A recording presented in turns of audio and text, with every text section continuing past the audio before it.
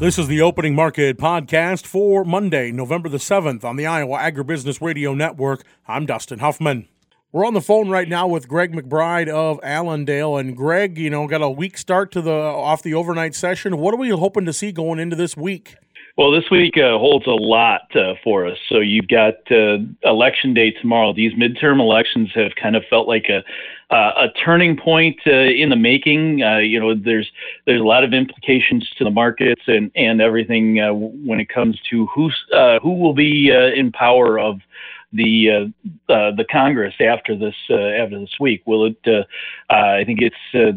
All of the seats in the House of Representatives are up. You've got about 35 seats or so in the Senate. So there's a lot of implications. Obviously, everything over the last 6-10 years has turned so political, and we get moved by a lot of those political movings. So that'll be something to watch. You've got a USDA report on Wednesday as well. You've also got CPI, so we find out where inflation was at for the month of October. Lots of information coming up, and to some extent, the inflation situation really has not alleviated. So we may see a number on Thursday from CPI that's a little bit lower than what we expect, maybe 5, 6, 7%. But it doesn't necessarily mean that inflation is going down because it's a year-over-year comparison. So this is about the time last year that we were seeing 5 and 6% inflation on our way to that 9% just a few months ago. Well, and that's it. I mean, on every journey, as it moves up or down, you're going to see those little bounces here and there as well. So that's not to be unexpected. But, getting back to the fact that we have the election tomorrow, a lot rides on, especially in agriculture, on those results because the Farm Bill gets debated here, has already been starting a little bit, but it's really going to hit in earnest because we got to put a new one out next year. Right. And that's the whole thing. I mean, as you tend to see, the Republican side pushes a little more towards being favorable to the ag sector. The Democrats favor other sides, and it is a big deal, and it's something that we have to be cognizant of. We still are going to continue to watch all the different headlines that are going out there, whether it's Ukraine, Russia, China, and their COVID situation. I swear we're one day on, one day off when it comes to them getting rid of or maybe backing off of their COVID zero policy or zero COVID policy. So that tends to drive the markets at this point too. There's a lot of uncertainty out there, and it's really just throwing the markets into this whipsaw. I mean, you saw last week we started out with a bang. Everything was up and big and moving, and we finished corn just to tick higher for the whole week. So, we did have a big blow up in the beans, about 65 cents last week. It looked good, but that was more tied to energies than anything fundamental in the actual bean complex. Now, looking ahead to Wednesday's report, I mean, looking in your crystal ball, what are you thinking they're going to say? I think we're going to see another adjustment to corn export demand, and it has nothing to do with the river system or potential rail strikes or anything like this. This is just simply we don't have the demand at this point. With the pace that we're on, we're expecting that we could see the USDA have to cut 300 to 400 million bushels from their export demand ledger. The problem with that is we know that that demand will start to show up as we turn the page to 2023. The problem is all we know right now is what the pace that we're on, and that has us behind. So I would expect maybe about a 50 million bushel decrease in exports there. Beans don't look like they've got anything that's really that big or exciting right now. We're on pace for what the USDA thinks we should do. So I wouldn't necessarily be looking for any major changes, but this November report is typically the last one that they'll make before the big final January one. They don't do a whole heck of a lot on December. They usually just kind of leave things unchanged as we go into the end of the year. Now, with exports, if they were to lower that export demand for corn, I mean, what kind of thing is that going to do for our carryover? What's that going to mean for domestic markets as well?